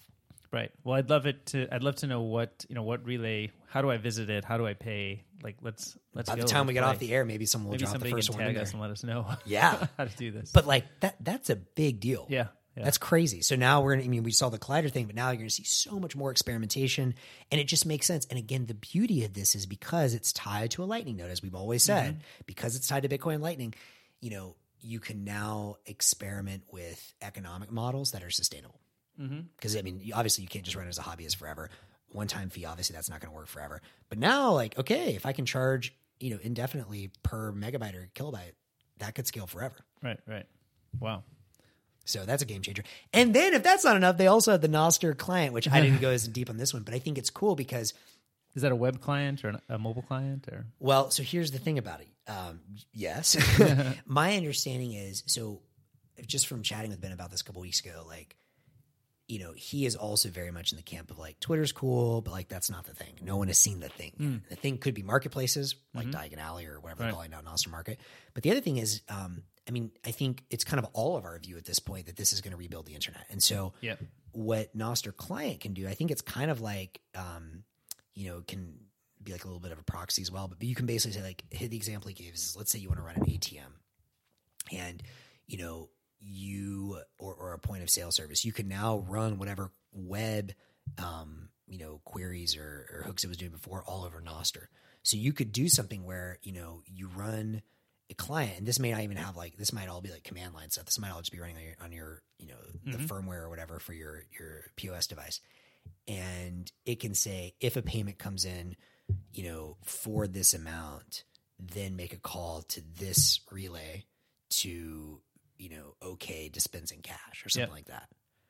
Yeah. So I haven't even fully wrapped my head around all of the implications of that yet, but like, I think he's literally just trying to make something very basic for all kinds of devices to be able to hook into Nostr. Right. So that's exciting. Yeah. So like, I think this morning his announcements are like probably the biggest announcements in Nostr since Nostr. Yeah, that's great. Well, I have to actually dig into this stuff to get more depth, but thanks for bringing those to light because I was not aware that any of that was happening. Thanks to been in the Elements community, those guys are just like literally, I mean, they're shipping so much. Like he even like posted an hour or two later, they had some like new Ellen URL stuff they're shipping as well. I've never seen such velocity. Yeah. Even he was like, shit, I didn't even know we had done this. Like, and that's the beauty of open source. Yep. And I think even before they made those announcements, we were talking about some LN bits things on the agenda here, right? Like, do they have an open source signing device? Oh, that's right. Yeah, that was an announcement a couple of days ago. So he also published an open source signing device. Anyone can build with like commodity hardware, pretty cheap. You can also buy, I don't know if it's a kit or pre-built on they have a shop as well.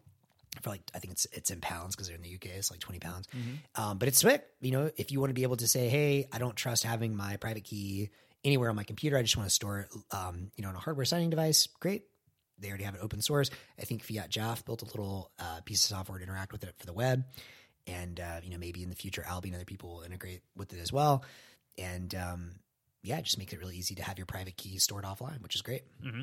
And I guess while we're talking about private keys and management, was there anything else on the LN bits? Not that they need to make more announcements. No, just that was these guys are like changing the game. Yeah. There was this related to the signing stuff is this delegation issue. Oh, you want to talk? Is it NIP 26, right? Yeah. This, I think, is also from that Pablo Vaz guy. Yeah. So he's been very prolific. I saw that he's the one working on the Damus implementation, I think, right? Of I think NIP 26. Yeah, that's right. He published the first pull request, I think. Yeah. So should we take a little overview? So NIP 26, my understanding is this is all about delegation, which just to root it in like basic understanding, if I have a private key that lets me sign messages, I don't want that thing going all over the place. I like to keep it in a signing device would be ideal. Now, today my signing device happens to be my iOS, device with Damus app, but I'd like to have a just external signing device. And I think the idea of delegation, if I understand right, is to have multiple kind of sub private keys that could either be different accounts or repeats of the same accounts or accounts that I want to later expire because like maybe something went wrong with it. So it's just like a way that I don't have to use my kind of base private key and can have a bunch of other keys that are kind of my daily use private keys that might be either different contexts or they might be like my real main use context, but not one that I'm actively, basically one that I can revoke and I still have a more grounded something somewhere that I can, rebuild everything from. So is that roughly what delegation is all about? Yeah, that's my rough understanding. Again, not an expert, but maybe also that some of the child keys, you have a parent master key and the child keys may have certain permissions, like maybe it can only sign certain kinds of events as well. I think that's possible. And then delegation in general, I think was also created as part of Minds.com integrating with Nostr, which is interesting because they were an existing social network. And so, a user with an inpub there, or they may take their private key and say, hey, we're going to generate whatever another key for you, Minds, that gives you whatever signing ability, but is revocable or something like that. So it's like, if you could imagine that if Twitter one day integrates with Nostr, they would need to use some kind of delegation. Right. But in general, I am super excited for this. Would love to see, it looks like Albi and others, I know it's very new, haven't integrated yet, but I'm sure they will. And so NIP 26 enables signing events with one set of keys on behalf of a different set. That's right. The core. And then under restrictions. Under certain restrictions. So you can set conditions. Yeah. And so what clients support NIP 26? So far Snort and Gossip, and then Damus is in progress by Pablo, right? And then what browser extensions support NIP 26? And that's NOS2X and Albi. Yeah. NOS2X is on right now and Albi is waiting to be merged. And there's a PR 2063. I love it. Yeah. And again, the beauty of open source, they're all open source. So I don't know who even published the PR, but that's great. And NOS2X is that Fiat Jaff's kind of Chrome extension or kind of? That's my understanding. Yeah. But it's so cool because now even though I think Albi is a great piece of software, I've been, very cautious since getting POEM. But this is great. Yeah. Now I'll just generate a new private key. That's not my master key that I could always revoke. And that's what I'll use to integrate with the web. I've been literally waiting for just this. So I'm happy. That's cool. And did I see some announcement? There's like a new piece of hardware from Cold Card does that have a Nostr related signing feature or no idea? I haven't heard. Because there's some big new. It looks a little sophisticated, compared to. I mean, I think properly they do a lot of stuff that kind of looks and feels very basic, which is like part of, I think, the security idea is like don't have a lot of complexity. But then this new piece of hardware they have, I think it was just announced, I don't know, weeks ago, and I thought it had maybe some Nostr signing ability, but I don't know. I'm certainly not well researched on it, so could be. I was raising it in case you had more info, but don't go on what I'm saying. Let's read up on it before you don't trust verify. Order. Yeah. So let's see. So where else were we? We were talking about the LNbit stuff. We talked about NIP26. We talked about Collider. Oh, privacy. Yeah. You want to talk privacy? Or maybe you want to take this one. I think you got this one there. Let's see. Or did I do this one? Maybe I did. This one, I think I have a little bit of a sense of it. I think the main thing, and we can sort of touch briefly what we do know is, like we mentioned, managing your keys can be a little tricky. Yeah. You've been pwned. We can use Alby. We can use Damus. We could have maybe a hardware signing device to make sure that we control the keys to our account that has built up, our contact list and stuff like that. That's one area that it's easy to screw up, but one that you want to maintain well. But that's kind of not necessarily so focused on privacy. That's just like, kind of the security of your keys. I do think a lot of what I understand from the article is your IP address is revealed as you write to a relay. And I think there's, if you're running your own personal relay, of course, that's not a problem. But I think most people are just using the default relays that come with the default clients. And so you're revealing your IP address to them. And the IP address means that relay operator now knows probably something about where you live, maybe even just region or geography. And they might, imagine in the future there's some reason that, somebody wants to find you. Like they might hack into a relay operator and be able to do that. So I think the idea that Nostr is not built for privacy is good to note so that you can, be aware as you're using it, how you're using it. And you might want to think about how to, do things like, here's a section on protecting your IP address. And, using VPNs and others, choosing the right relays, probably in the future as we're paying for relays. Oh, this is actually where I saw the relay.nostr.band was. Oh, yeah, that's right. Yeah. So it's a trust-based spam filter. But how do you represent yourself to this network that nobody controls, but without revealing too much about yourself that you might not want tracked?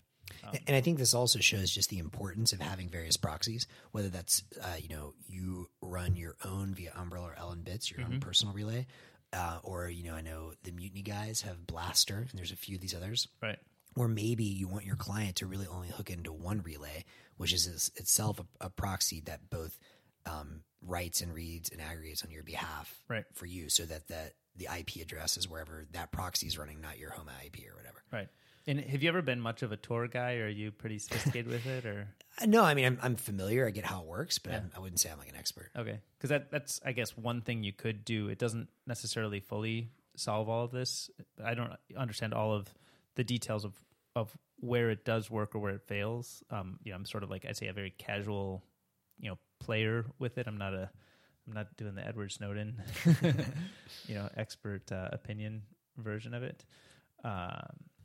So cool. Okay, so let's wrap that on privacy. Nostr Connect SDK. Did you want to mention a little? Not a ton to say here. I just thought this was kind of cool. It came up in our conversation at our Nostr Lightning meetup in person, and which is nice because even though obviously we spend a lot of time tracking this stuff, it's still cool to hear about projects that you don't see in your feed. Right? Yeah. I think it's this is a great idea. I think you could actually build a great business out of this as well on top of a project like this. But kind of like an Okta type business, like how do you make it just super easy for different kinds of apps to integrate, connect, or log in with Nostr? My intuition is that login with Nostr is going to become the norm pretty quickly. Yep. And so, Alby's doing some great stuff there. Obviously, NOS2X has that functionality as well. But yeah, I think just making it super easy for apps to allow that, like they would log in with Google or Twitter. And someone mentioned that this is a product or a open source project focusing on that. Yep. It's great. All right. Next up, I think we're both excited about this Prisms idea. This is actually a pretty... Do you want to talk about this one? Yeah. So my understanding, I've read this, but I'm sure you have more to say. But we've talked about. I think we have done like the payment splits on Fountain, where you can be on a podcast. Actually, I haven't even checked. Did you put me on one of those splits? I forget. I've messed with it, but I haven't. I don't know if I've done it properly yet. Yeah, well, I mean, if not, it's very cool. Yeah. But I think Kevin Rook did a payment split with me when I showed up on his show, and I did see payments come into me from that. And my understanding is that he publishes out the work of we made together, and then some of anybody who decides to tip or pay for that show or kind of value for value exchange for that show. He can set up the split, so maybe 50% goes to me, 50% to him, or 60-40, or I don't know what the split is. But those are kind of done at the application layer right now, right? So Fountain would be the split point for that, which means that it only works for people who are using Fountain, which hopefully a lot of people are using it, but it's less at the protocol layer. And so my understanding is the Prism's idea is take that same concept of I want to pay to a specific address, but then there could be a programmatic split to two or more parties. And so Prism is a way to make that programmatic and at the Lightning layer so that it happens as part of the Lightning layer and not in a particular application. So the easy, the screenshot actually explains a lot here. There's like this yellow one. You can't probably read it too well on the video, but this yellow one is an input, and then the Prism splits that into 3 payments, and then the green shows one of those payments actually is an input to another Prism that actually splits out into 2 payments. So this one person decides to pay value, that yellow goes in, and it actually ends up in 4 different wallets. Yeah. Right? It's cool. So, yeah, I don't know. I think this is proposed by Gigi, is it? Yeah. And I don't know I know he's like kind of a celebrity in Bitcoin, but I don't necessarily know all of who is he, or like what's his, is he a NIM, or he's worked on other projects? He's a NIM, and he is, I would say, most known for his essays. He does, I think, some software development as well, but he's most known for his essays. And they're generally just like some of the highest quality, most thoughtful essays out there. I really love his one on value for value. I think it's one of the best pieces explaining the potential for value for value. So yeah, I'm a big fan. I like in this one, I mean, I think what's interesting is I think he's just trying to like get people thinking, how can we make it normal to split payments everywhere? And so that could be at the protocol level, maybe with something like Bolt 12 in the future. But it also could just work with LNURL and Lightning addresses right now. But I don't think I think he kind of hacked it together using LNbits right now. But I wouldn't be surprised if the LNbits guys hear this and just make it the norm that any Lightning address is itself a proxy for other Lightning addresses. And I think that's also really nice for privacy, where maybe you don't want, you don't want to reveal your like main Lightning address, right? But maybe you have a show, and like if we have Nostr news, and like we just revealed the Nostr news address, right? And then that splits to our private addresses or whatever. Right. That's cool. Yeah. And so here's the rundown on it. So Prism is identified by a Lightning address. A Prism has one or multiple recipients. Another Prism can be one of the recipients, and splits are defined programmatically. Yeah. So those kind of 4 statements define this core idea. And so he put this out there. Obviously, if he's been in the value for value blogging, like he wrote, it sounds like the canonical value for value, or one of the most important pieces on there. So we should link to that. But yeah, I think if we've got, it seems like he's cared about this for a while, and so now he's proposing this. And I think he said explicitly he's not going to work on it, or is that right? Yeah, I think in general he is more focused on trying to stir creativity, but right. Someone else is going to implement, hopefully. Got it. Cool. And is NIP 33? Is this related to it? I think NIP 33 is like a blogging NIP for like long form content. Oh, okay. Cool. Well, I'm excited about that idea, because we've already seen some of like where it would be used at the app layer, and if we can get like a obvious utility like that works and is useful at the app layer, and if it makes sense to get into the protocol without creating other problems, that seems like the protocol, or even like I think just getting at the Lightning address level would be a game changer. Right.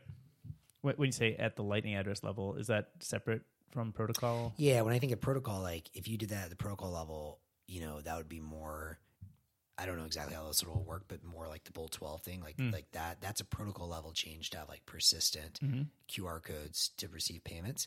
Whereas the LNURL and Lightning address kind of world, that assumes that there's like a web server, and I know there's like there's obviously a lot of like disagreement and blah blah blah about this, but the point is you could do what he's saying today without a protocol level change with a LN URL change.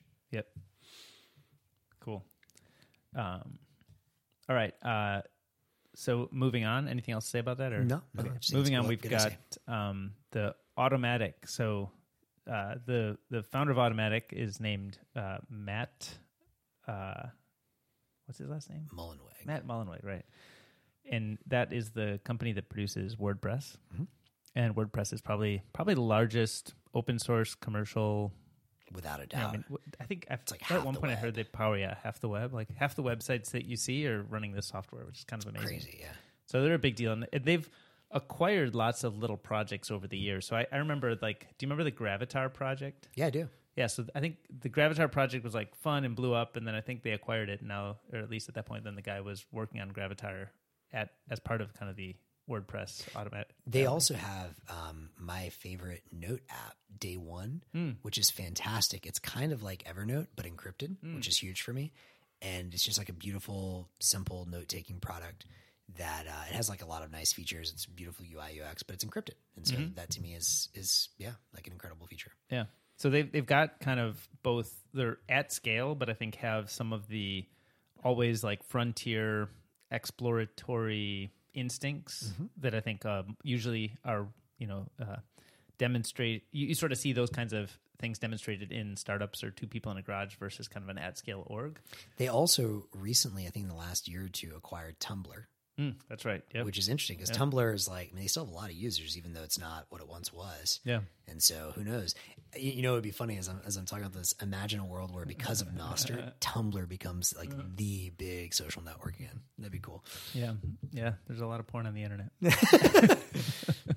Back in the day, like, Tumblr like was like before even pre just being porn. Like, it was like a pretty fun site. I liked it. Yeah, for sure. It was really well designed, really well executed. It had this like nice, like the reblogging stuff just helped surface content to people in a way that was pretty innovative back then. Yeah, and now Tumblr will once again become the new home for Nips. So,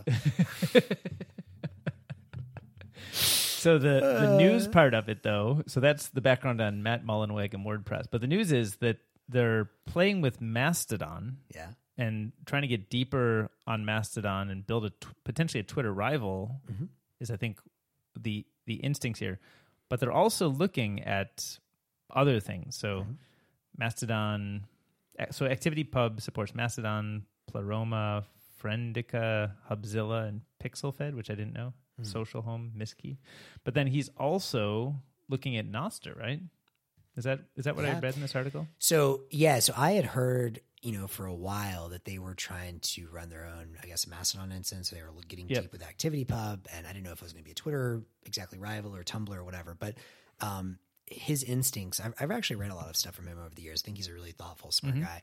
And his instincts appear to be very much in favor. In fact, like he's been very explicit about this, like in favor of the open web. Yep. So Nostr should be right up his alley. Now, I think, he's probably been tracking this for a while, and ActivityPub is older and has more following. However, I would guess, I don't know this for a fact, but that ActivityPub major developer that came over to Nostr, we talked about a couple weeks ago, right, and is building that bridge, I would imagine that and other people that he knows that are like, hey, maybe this Nostr thing is better, probably are in his ear, because there's a quote in the article where even though they've committed now to exploring ActivityPub for a while, he said, it's early days. We don't know who's going to win. I'm interested in Nostr as well. Yep. So that to me is a really big thing. If you get Matt Mullenweg and you get, Tumblr and WordPress integrating with Nostr, like that's huge. Yep. And you got the payment use case built in. Absolutely. That's huge. I'm still curious about Nostr and other protocols. It's all very nascent right now. That's the quote from. But he did say the word Nostr. So. Yeah. So interesting that he is spending time on that. Yeah. Also, I guess he's also dabbling with Blue Sky, which is I think Twitter launched a thing that was kind of Nostr-y or something. Yeah. Have you played with it? No. Okay. Yeah. I mean, like Matt strikes me from just following from afar as like, he's like the kind of tinkerer guy. Like he's probably going to try everything. Yeah. And my bet is if he tries everything, he'll probably like Nostr. Yep. I think you try everything and then you just stick with whatever works and is best and you kind of believe is part of the future. So I Yeah. think, we have our views and still open to changing if we find things that are Totally more aligned with how we think the world should work and will work. But it seems likely to me that I'll like it. yeah, that's cool. So this won't be our last thing, but let's not end on a downer. But Yeah. there was this article from Coracle that we mentioned called "What Nostr is Bad at," and I think it's good when looking at these new technologies to sort of be excited about what's possible and then be kind of sober about what is the problem right now, both so that when communicating with people, you can communicate, you sort of can establish some amount of rapport in your discussion. Because if you're just like totally hype boy all the time, rah rah rah, and you're unwilling to hear the downsides, I think that you just become like not a credible source of information. So, well, and it also hurts your chance of getting ultimate adoption because you're not there to like pushing for improvement. Yeah. So I think you want to both like establish that you're excited about it, but then also listening to the negativity and figuring out, hey, some of this negativity is actually, true. Some of it is maybe misguided or just sees the world differently. So I actually appreciate when people write these kinds of things because I think it makes me think more of Coracle when I see this. It makes me think, okay, good. They've thought about this. They're willing to see the downsides. And do you want to give the overview of the downsides? Well, I mean, so yeah, to be clear, I'm certainly not an expert in this, but high level, he was basically saying, or whoever wrote this was saying, that there's kind of like three different areas that are potential trade-offs when you're thinking about a database. And he's like kind of thinking about Nostr as a database. There's, sorry, get in here to see it closer. There's consistency, availability, and partition. The other way I was thinking about this is you basically need consistency, which is you can always read the data whenever you want it. Or I guess that's availability. There's partition, which I think is like censorship resistance, like you're able to like publish anywhere and get that. And then what was the last one? So consistency is every read receives the most recent write or an error. And that's, I think, the one that it doesn't do well. Because I might ask a relay, hey, give me the latest note from Max. And it might just give me a note it knows from Max, but it doesn't know the latest because it may not have published to it. It may not have gotten aggregated to it. So consistency is the place where the thing that Nostr is bad at. Exactly. Right. And so the thing that's good at availability. So, every request receives a non-error response without the guarantee that it contains the most recent write. I could ask a relay, hey, do you have a message from Max? And it'll be like, here's one. Yeah. And like, great. We don't know that that's the latest, but it's true. It's available. And the partition tolerance is also censorship resistance, as you said. So the system continues to operate despite number of arbitrary messages being dropped or delayed. But the consistency, like, is there a path to improving consistency? And like, did you have any takeaways from how that could be done? I don't have a great answer here yet. And to be clear, I skimmed this pretty quickly, so I need to think more about this in the future. But I think there are some people, in fact, in a little chat yesterday, the guy who's working on the ARC app, who will be at Nostr, I think, he has been talking about this issue and has some ideas around a Nostr L2. I don't know what that means, but that's something we should explore with him. I think that L2 specifically focus on this consistency issue, or are there other goals that it may have? There may be other goals, but I think the big one that jumped out to me initially was this consistency idea. But I think my initial takeaway is that it's not a problem today and will never be a problem for certain kinds of use cases. And I think he outlines this in the article as well. So for like the global water cooler Twitter use case, you don't always need consistency, right? Because you're just like looking at a random feed. If you don't see everything, it's fine. Yeah. If you're doing a marketplace and that's where it's a lot harder to coordinate because you do need consistency of like, okay, well, is there a bid that's been accepted or not? That's pretty important. Yeah. Is there a higher bid than the one I've made? Exactly. You need to be able to see that. You need to be able to see that. Like so reliably. I don't have a great answer there yet. But I'm sure people listening to this will have great ideas. So I'd love to learn more. Right. Yep. He also touches on the Git on Nostr idea, which I think, we've talked about a few times here, but, Git on Nostr, could you actually use the notes as a unit of messaging to help coordinate effectively the features that GitHub serves? And I think he was pointing out that, the source control, so the issue tracking and pull request system may be kind of the first things to do with Nostr. Yeah. But because of the lack of consistency, you can't use that as like your main source for the source code. Yeah. It's like one of the goals, I think, in thinking about GitHub, in a Nostr world, is to like someday we should be able to have like the Bitcoin core source code, not dependent on GitHub, which is owned by Microsoft, which has kind of all the problems of censorability or censorship possibility. I think we'd like to move to a world where that's not possible and just gets copied and cloned and available everywhere. Well, and one thing, now I am remembering this a bit more. Yeah. One way to solve this problem a bit is for certain kinds of apps, one way to solve it is just to use fewer relays, right? And potentially even to go to one relay, which obviously then you sort of sacrifice on the censorship resistance, but you can make different kinds of choices for different applications. Like you might just say, look, for our private repository, we don't care if it's open or not. So it's totally fine if we're going to do our own private, repository for this coding project or whatever. Mm-hmm. So I think it's interesting as one like kind of obvious solution is for specific apps, you may only need one or two relays anyway. Uh-huh. Obviously then you lose the global nature and the censorship resistance, but maybe that's fine in certain instances. I would love to hear though, I agree with you. And obviously, Jack agrees given how much BTC's pledged for the GitHub. It looks like there's a couple of people working on GitHub projects in the Nostr, the Build-Off-On hackathon. So I would love to hear from people there how they think this problem is going to be solved, especially in a true global GitHub. Right. And are people mostly who are trying to approach that bounty, are they mostly trying to do the issues and you kind of more the metadata about it rather than the source code? Because I think that's... I wasn't so aware that distinction. I hadn't really thought through the distinction there, but... I have no idea. Yeah. So it'd be really interesting to hear from some of those builders. Yeah, and I wonder if some of the L2 stuff that you were mentioning could help sort of solve some of this problem, like in the marketplace. Yeah. So if you have, like, maybe you need to choose a centralized provider to help coordinate the marketplace for consistency, but maybe you could maybe you don't have to rely on just a centralized provider, but you could have like a protocol level thing that lets you swap to different providers. Totally. Or what you might end up doing is federations.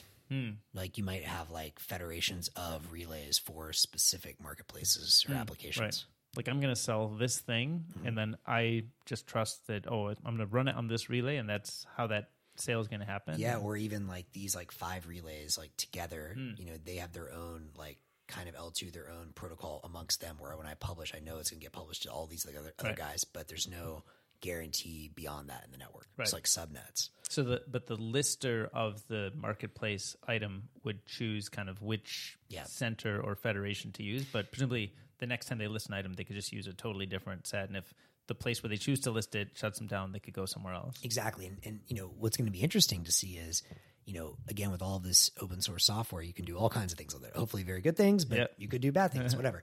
And so whoever's judging that. But, you could easily see a world where there's going to be, this is almost certainly going to happen. There's relays that, let's say you're a view for a marketplace in the United States or Europe or something. Mm-hmm. There's going to be certain relays you're allowed to index and certain relays you're not, almost certainly. Mm-hmm. And that already, is one way to solve this problem. And that seems pretty inevitable to me. Like jurisdiction specific relays. And it might even be the case that, maybe in the UK, when I have the most popular view for a marketplace, I may be allowed to access this one relay, but for whatever reason in the US, that's not allowable. And so maybe the view is like slightly different based on, but then you'll obviously always have the free range ones as well. But right. Yeah, it's interesting. I guess it makes me think that some of these, because I've always been concerned that the order book problems are hard to do without centralized providers because of the way like wash trading and stuff could work. Kind of price pumps with, bad actors. But I wonder if the idea of being able to have centralized providers, but more portable, who the provider is, can help sort of solve the centralized need while reducing the actual dependency. So you trust minimized, but you can't remove trust. Well, and I think that's like the kind of core foundation of Nostr. Yep. It's not decentralized. It's just, or trustless. It's trust minimized and on the spectrum more decentralized. Yep. So, anyways. Cool ideas. I'm sure people will have good responses to that. Yes. And if you come up with cool ideas that need funding. Yes. there's this page called, Where should they turn? Where should they turn? They should turn to Nostr.capital. So I think this was built by Masiak, right? The founder of Hive One. Right. And Hive One, we've talked about. I actually made a video with them, which I haven't published. I've got a stack of probably half a dozen videos that I still need to publish. I've kind of been. Do you make videos? But I mean, nominally yes, but I haven't published one in like a week now. Oh, wow, Since our last Nostr news, I think I've just been I've been a little slammed with some other priorities in life. With a few things happening in life. But and not least of which is booking Nostrika and figuring out ground transport and air flights and But anyway, I'm happy to say I've now got Nostrika, both accommodation, ground, and flights all arranged, both there and back. We're good to go. So we're good to go. No more stress. Now just figure out how to lug the pod equipment over, and we should be good. And hopefully we can do it without the mic still. Yes, I'm still deciding about that. Okay. Yeah, I'm still deciding about that. Wow. I'd like to, but it depends on how much post production we want to do. Yeah, we'll see. But anyway, so Nostr Capital. Yeah, so I had I made a video with Masiak and talked about Hive One and sort of they're kind of a Twitter discovery service that's looking at how to be a Nostr discovery service and how to help sort of solve some of that problem. Same stuff they've been working on in the Twitter ecosystem, but do it in the Nostr ecosystem. And so, sort of tangential to that, they were putting together this Nostr.capital Airtable, or I guess Notion, and it's a curated list of investors who want to back startups building on Nostr. So of course, in the VC funds category, we have a single VC fund. First, baby. You're both number one and your last place. Sorry. Yeah, exactly. That's the trick with being the only the only one crazy enough. Hopefully, we'll get a second one in here, so you could be the proper first place. There we go. We need some ankle biter VC fund trying to come up and try to take your place. But anyway, and by the way, like I do hope that happens pretty soon, and particularly at the later stage as well. I really, I hope some of these Series A funds are going to be excited to hopefully fund some of our pre-seed seed deals. So yeah. And so the basics here are HiveMind. You write $250K to $1 million checks, right? Yeah. And people can find you, of course, according to your NPub. You're pretty easy to find. Don't go to the pwned one. Go to the real one. Yeah, that's right. HiveMind.vc/Nostr, and I guess you must have your NPub on that as well. Yeah, I updated that after I got pwned. Perfect. Yeah, that's how you find that. And then there's a few that are called, I guess it's listed as VC funds, individuals. Yeah. And so there's Max also shows up at the top of this list. I don't know why he put me there twice, but yeah. Just more airtime. But hey, who's that guy? David King. I've heard of him somewhere. So yes, I'm also on this. So I just asked him to update that because I'm interested in this space a lot, and I'm interested in angel investing, and have been active in trad tech, Silicon Valley style angel investing. Like angel investing, not so much the crypto flavor of things, but more somebody building a marketplace or a SaaS business for a long time. And you've had some pretty big hits in your portfolio, no? Yeah, some things have really worked out. What would you say is like your I don't know, one of your favorites? My favorite is my favorite for maybe a different reason than most people, because I actually don't look at angel investing so much as a purely financial thing, but I look at it as like relationship building with great people and founders and people I just want to spend more time with. Yeah, and it's fun too. It's super fun to learn about these ideas and learn about the future, and so I think my favorite is, well, it's hard to say favorite, but one of the ones that I really have a particular affinity to is these two guys who I had worked with before many years ago. I don't know, 13 years ago or something. And they went and started this company called Cambly. And it's a service to help people find a native English speaker that they can speak with. So I didn't know that. Cool. Learning English worldwide is a very important skill. Yeah, and it helps people economically lift themselves up. Yeah.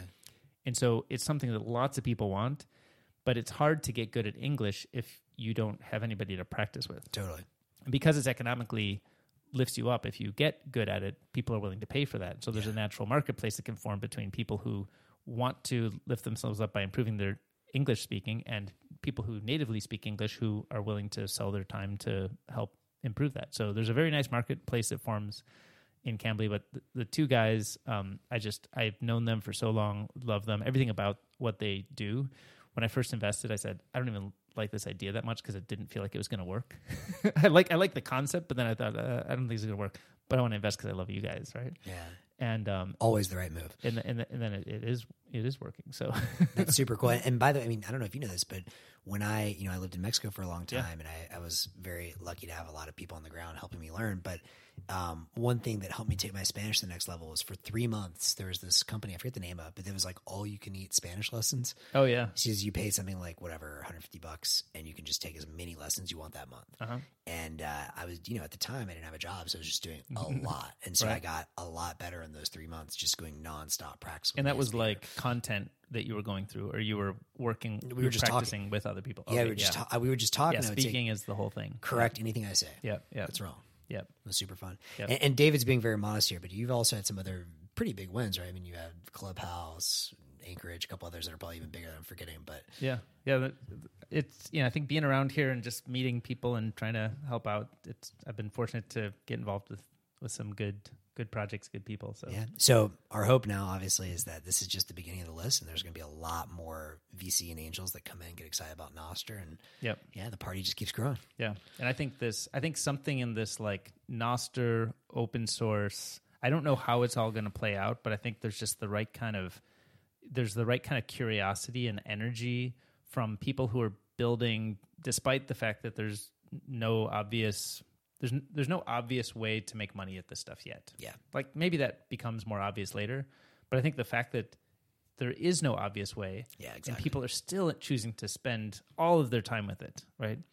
I think that is what something good would look like early on. Yes, agreed. And that's what, we're all going to get together. Hundreds of us are gathering in Costa Rica with no real economic reason. Totally. Right?